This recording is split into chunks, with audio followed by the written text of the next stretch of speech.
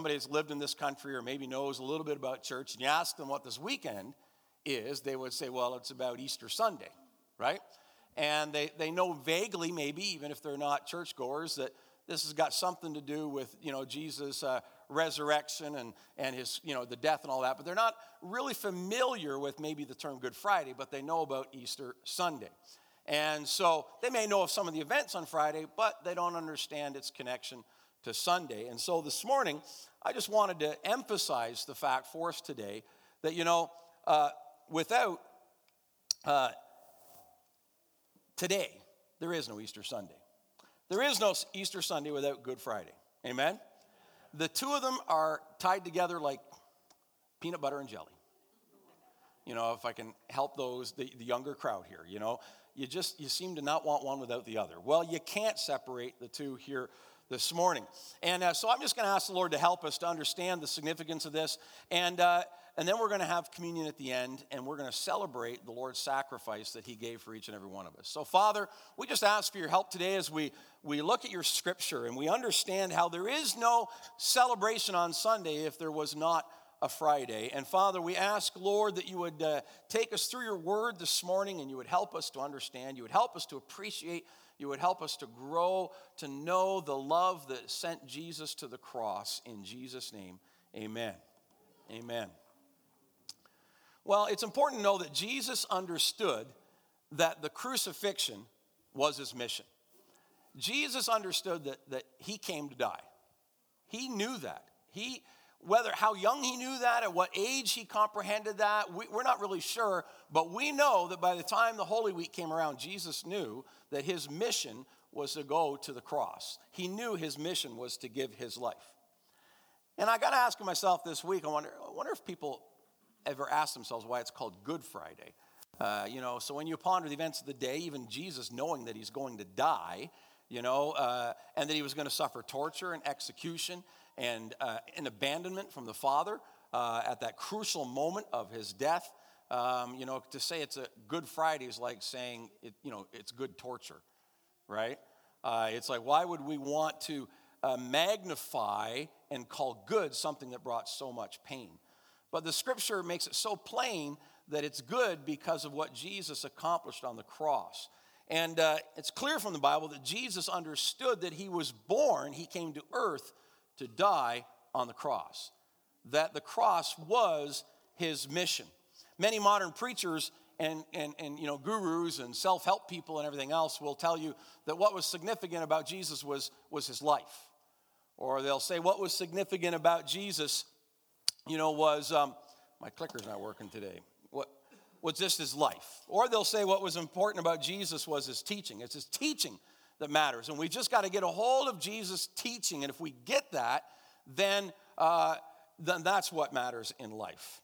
And, let me tell you, Jesus' life was important and his teaching was important. In fact, I don't think there's ever been a teacher his equal in all the history that we have. And Jesus' example of dying on the cross was valuable. It was a valuable example to us to learn what it is to make sacrifices for other people. Have you ever met individuals who are so self-centered that they never seem to grasp what it's like to sacrifice for other people? How many like being around those kind of people? No.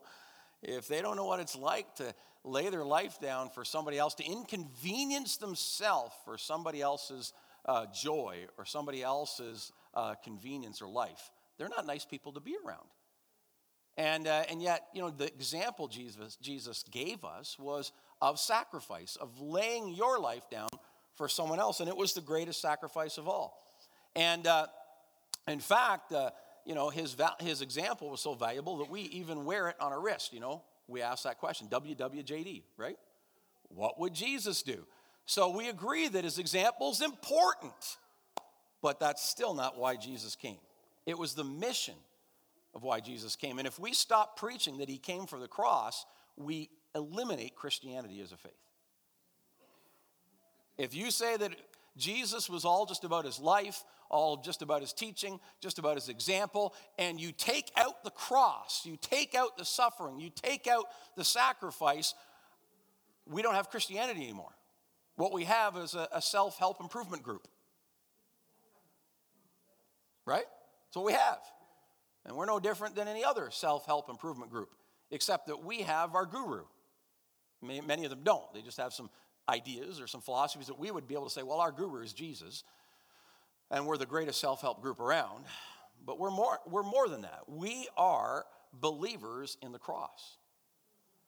And we wear the cross as a symbol to remind us that we are a people of the cross. We recognize that without the cross, our faith is meaningless. Without Jesus' sacrifice, all of the things that we're doing are of naught. Jesus' mission is what gives our faith its substance. Amen? Turn your Bibles to Matthew chapter 16. Matthew chapter 16. We get appreciation here of how the Father planned it this way and how Jesus embraced his mission to the cross. So if you don't have your Bibles with you, I've got it on the screen. It's a little small. I can read it, no problem, from here. You folks in the back, okay? You got it good?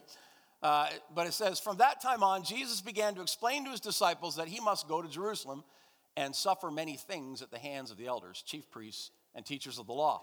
And that he must be killed and on the third day be raised to life. Now, do you understand? Jesus is teaching them all this before. Everybody say before. Before it takes place. So he begins to teach the disciples this, and then Peter took him aside, and he began to rebuke him. How many know rebuking Jesus is not a good idea? You know, I highly don't recommend you get into the ministry of rebuking God. It's not a really highly popular ministry. It doesn't carry a lot of benefits with it, you know. But Peter got into that ministry, and he said, never, Lord, this shall never happen to you. Right? He has literally found the person that he believes carries the words of life. And now that person saying, I'm going to go, I'm going to be taken, I'm going to be tortured, I'm going to be killed, but it's okay, I'm going to raise from the dead. And then Peter's like, no, not going to happen to you. Jesus turned and he said to Peter, get behind me, Satan. See, you want to rebuke the Lord? This is the kind of expected response you might get. He says, get behind me, Satan. You are a stumbling block to me. You do not have in mind the things of God, but the things of men. Yikes. Jesus said to his disciples, if anyone would come after me, he must deny himself. Take up his cross and follow me. For whoever wants to save his life will lose it, but whoever loses his life for me, for my sake, will find it. One of the most powerful passages of Scripture. Jesus making it so clear that he understood his purpose for being. From the time he was born in a manger, his purpose for being wasn't just to teach or to heal or to bring joy. His purpose in being was to die. He was prepared from infancy, and we talked about this a couple years ago, prepared from infancy, wrapped like a sacrificial lamb, and brought before the world to die on our behalf. Christ was born that he might become our sacrifice. Jesus understood his mission was the cross, and that anyone to get in the way of it was no better than Satan himself. That if you tried to interfere with the roadmap that was before him, then you were working for the other side, is what Jesus was telling Peter. Wow, that is strong language. Now, it's important to understand that the cross was the plan from the beginning. This is the hard part for us to grasp. It's like we think to ourselves, okay, so Adam and Eve sinned in the garden, and then God, the Father, he had to come up with a plan. He's like, going to have to come up with something here. And he sat on it for a few thousand years, and then finally decided, I'll send my son. That's what I'll do. You know, and I think if we're honest, that's probably, you know, we think chronologically, right? So we think chronologically, we think there must have been some way that's how it happened. But it's not how it happened. That the plan of Jesus to sacrifice himself for us was laid before the foundations of the earth. I know it's mind-boggling for us, but it's true. The Father who created the garden and created Adam and Eve and created them with the potential to choose sin over righteousness and who knew the choice they would make. Because if he didn't know the choice they would make, he's not God, right? Is everybody following me so far? All of that, he had a plan to deal with it right from the beginning. And this is all through Scripture. And I just want to, it's going to be really quick to put these up on the screen for you this morning. But, this was the plan of the Father right from the beginning. And Jesus even noted in Matthew 26, verse 54, he said, if he refused to die, then how should the Scriptures be fulfilled? Then it must be so. And again, he said in verse 56, and all this has taken place that the Scriptures of the prophets might be fulfilled. What Scriptures are we talking about? Well, let's look at some of them this morning. There's a lot of them. In Psalm 41, verse 9, it says, even my close friend whom I trusted, he who shared my bread, has lifted up his heel against me. Jesus even knew, it was written in the Scripture in the Psalms years before, how he would be betrayed. It was written how much he would be betrayed for. Zechariah 11:12 says, they paid me 30 pieces of silver. He knew how his followers would react. Zechariah 13:7. Strike the shepherd and the sheep will be scattered. He knew that the disciples would leave him and abandon him at his most precious time. Who would accuse him? Psalm 35. It says that ruthless witnesses came forward. They repay me evil for good, and they leave my soul forlorn. Psalm 35, 11 to 12. How would he respond? He was oppressed and afflicted, yet he did not open his mouth. Isaiah 53, verse 7. Come on now. How he would suffer. Isaiah chapter 50, verse 6.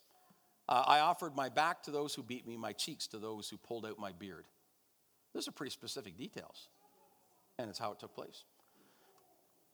He knew how he would die. Zechariah 12, verse 10. They look on me, the one they have what? Pierced. The one they have pierced.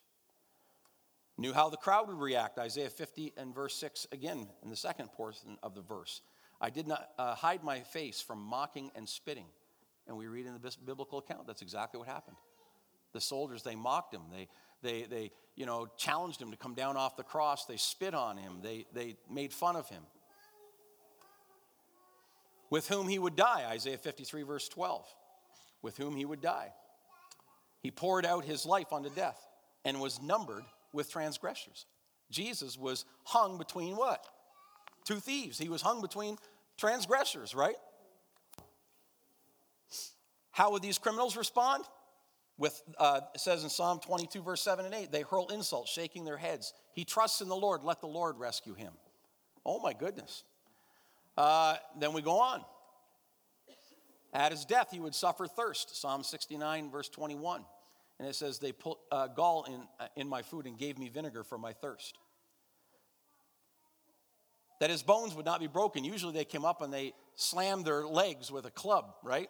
So that they forced them to put their weight down on their arms and collapse their heart and their lungs. But with Jesus, when they came up, they looked at him and they said, and they just poked his side and blood and water flowed, realizing that his lungs had already collapsed and that he was sitting on the apex of death. They did not need to break his legs at all. The fact that they would gamble over his robe, Psalm 22, verse 18. It says, they divide my garments among them and cast lots for my clothing. And all of these verses, folks, hundreds of years before Jesus came to the earth. He would cry out to the Lord, Psalm 22, verse 1.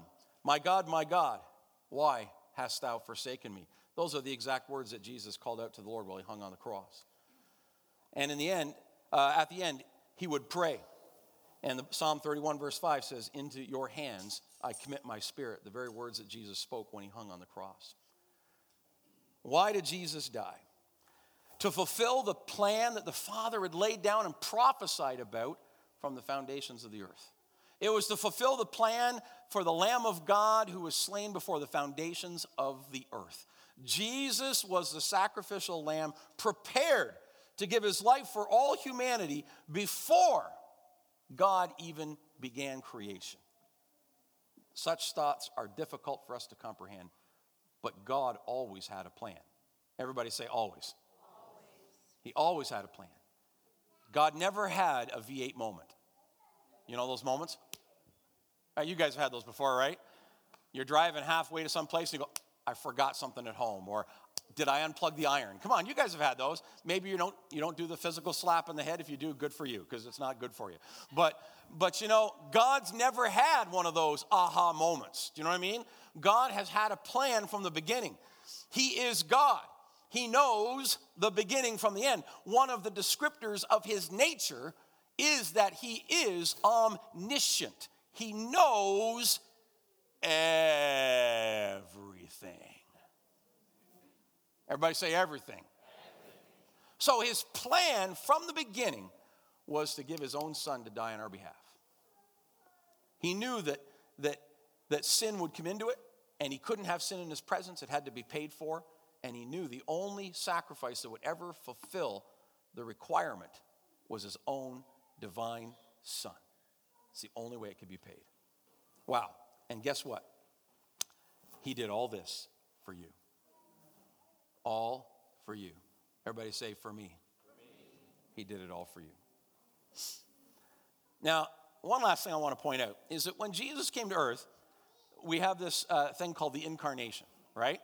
And how Jesus was God in the flesh, right? And so even though Jesus had still the nature of God while he was in the flesh, he did not have the attributes of divinity while he was in the flesh. In other words, Jesus couldn't be everywhere at the same place at the same time. He wasn't omnipresent while he was here on earth. He wasn't omniscient. Does everybody understand? I mean, he even had to say to the disciples when they said, "When will you return?" He said, "Only my Father in heaven knows," right? So while he walked on the earth, there were certain limitations that he experienced because he walked in the flesh, right? He still was perfect love. He was still perfect grace. He was still perfect mercy. But there were aspects of the divine that he had to set aside in order to become flesh. Does everybody get that? All right? So in that, you have to understand that there are aspects of this journey to the cross that he was experiencing just like you and me. That when Jesus went to the cross, it's not like he had a body that didn't feel pain, that didn't feel hunger, that didn't feel thirst. It experienced all those things. That when he went to the cross, he endured and suffered just like any one of us would in the exact same situation. All right?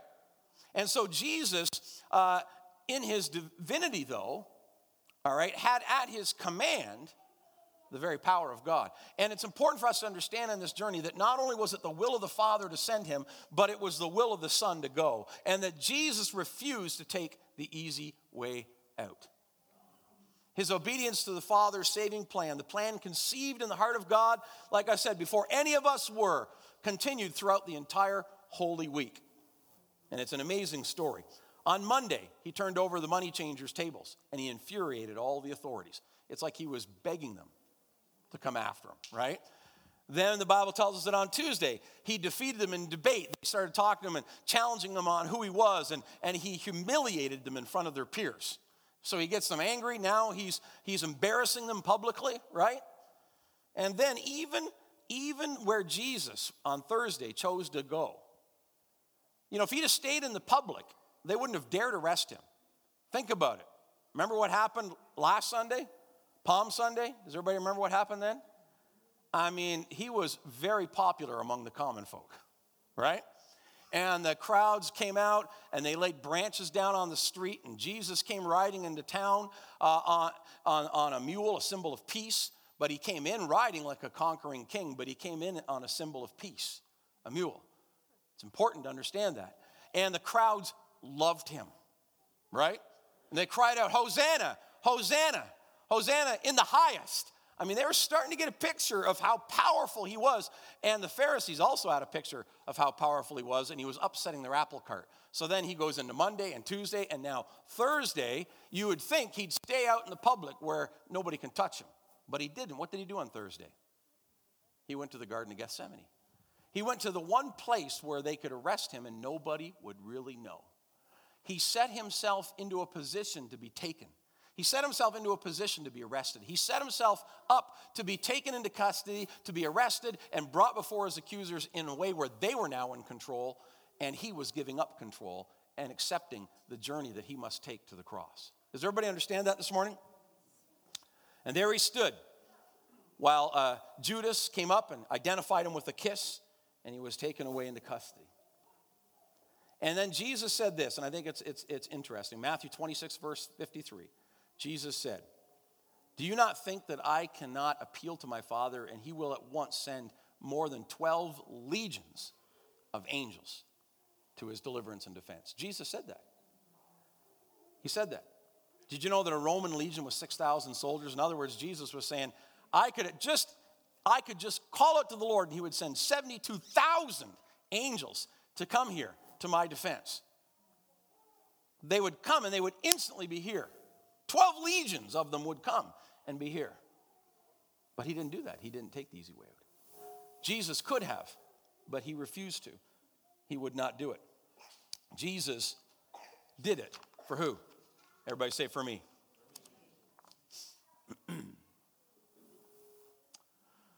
All of this was for you. All of this was for me. All of it. Now, I want to finish up this morning. You can just, can you turn me down a little bit, and then I can shout, and then we don't have any ringing. We can, less power, more me. It'll be fine. I could probably preach without a microphone. You'd all hear me all right anyway, right? So, but anyway, let's, something we need to understand. We all love the sound of resurrection, right? Resurrection is awesome, but you can only resurrect what's dead. This kind of hit me the other day. I thought, you know what? You can't resurrect something that isn't dead. Only the dead can be resurrected. And so in order for there to be Resurrection Sunday, there had to be Good Friday. There had to be death in order to have resurrected life. Does everybody follow that? That resurrection follows death. So that tells us that the path to resurrection is the path to death. If you want to get to resurrection, you've got to die.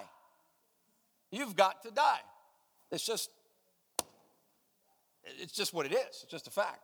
So in other words, Friday is the path to Sunday. Everybody say that with me this morning. Friday is the path to Sunday. Say it again. Friday is the path to Sunday. Here's the bad news for you, or good news, depending how you want to look at it. Also, in other words, there's a Good Friday for everybody. You know, never ceases that people say to me, oh, I want to know him and the power of his resurrection, as Paul said. And then what did Paul say right after that?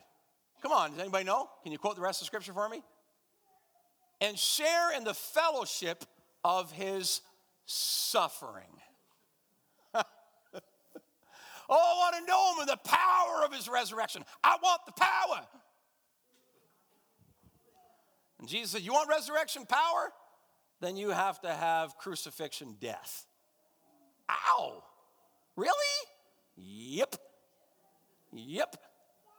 You have to experience death. There is a Good Friday for every one of us. Now, for the believer, and get this morning, if you're going to take a picture of any slide this morning, take this one. For the believer, death is not something that comes at the end. Death is what happened the day I came to Christ. When I come to Christ, I die. Everybody say, I die. When I come to Christ, I die. I die. I take up my cross and I die. This is important. This is Christian Theology 101. That in order for me to have resurrection power working through my life, I must take up my cross and I must die. The way to resurrection power is the way of the cross. It's true for every single one of us. On that day, I died. On that day, the day I came to Christ, I gave up my will. I sacrificed it to the will of the Father. And on that day, I echoed the words of Jesus. If there's any way to take this cup from me, if there was any other way to come to God, I'd take it. How many know? So would I. Say, so would I. If there's any other way, but the reality is, nevertheless, not my will, but yours be done, Lord. The way to resurrection power is the way of death. Is the way of death. Now, the good news is that resurrection power and death thankfully, don't take on the exact same form for us that they took on for Jesus. But the truth is, we still have resurrection power when we've died. Just like Jesus, we must have a Friday so we can have a Sunday. Now, what's our Friday look like? Jesus calls very few of us to have to physically die, but we need to be willing to physically die. But he does call us to die to ourself, to die to our ambitions, to die to our legal right to ourself, and to give the legal right to him. That's what he calls each and every Christian to. And I think the thing that the world is looking for from the church is for us to return to the place where we have handed over our legal right to ourselves and given it back to God. When they see a people who have surrendered the legal right to themselves and given it to Jesus, then they will see a people who have resurrection power. And they will stand in awe of the people of God. Does that make any sense? And I believe the world is looking to see that. And when the church acts like that, when the church responds like that, the world takes note. You know, the Bible even says they'll know that we are Christians by our love for them. No, by our love for one another. When we love one another, when we serve one another, when we honor the sacrifice of Christ with one another, when we have died to ourselves and we're able to do it for one another, then the world notices. It produces power. Amen?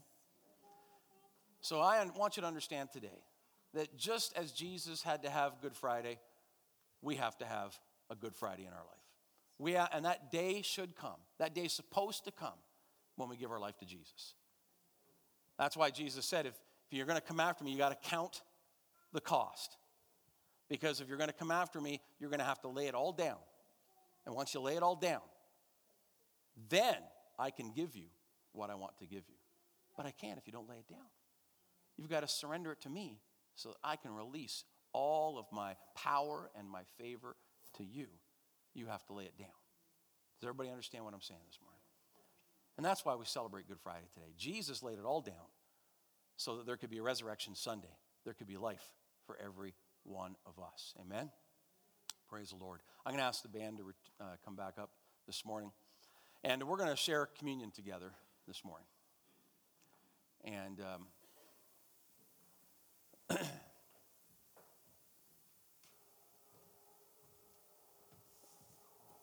if you're visiting with us today, we don't see communion as an act which saves us. We see it as something we do because we are saved.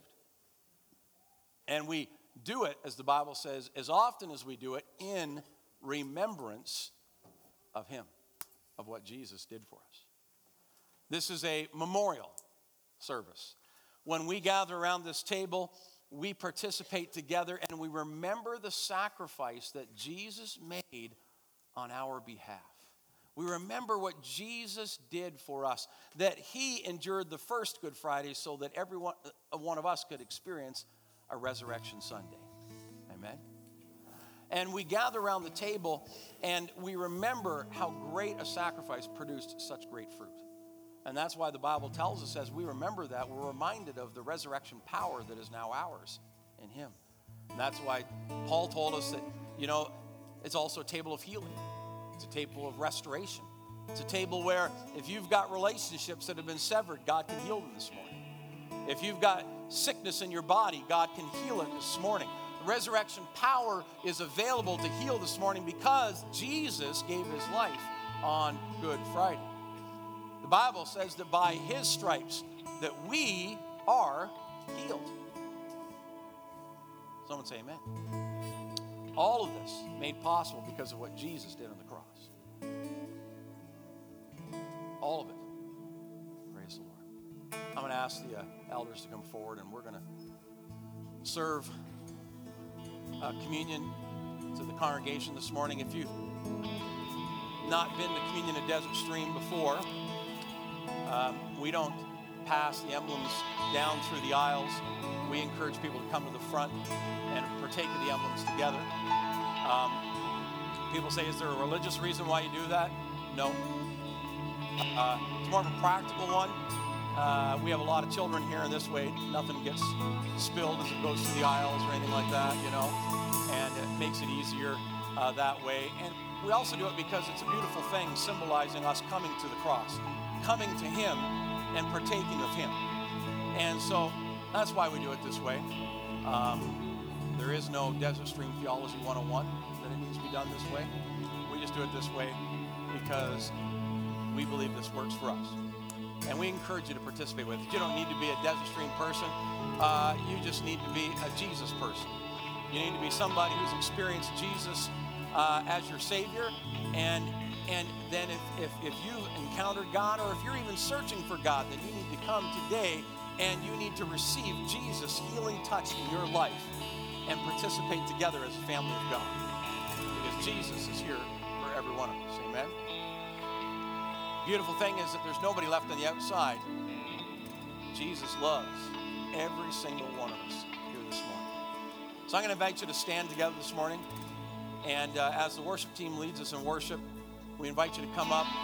Parents, if your kids know the Lord and they're at that age as well, then just help them grab the emblems, take them back to your seat.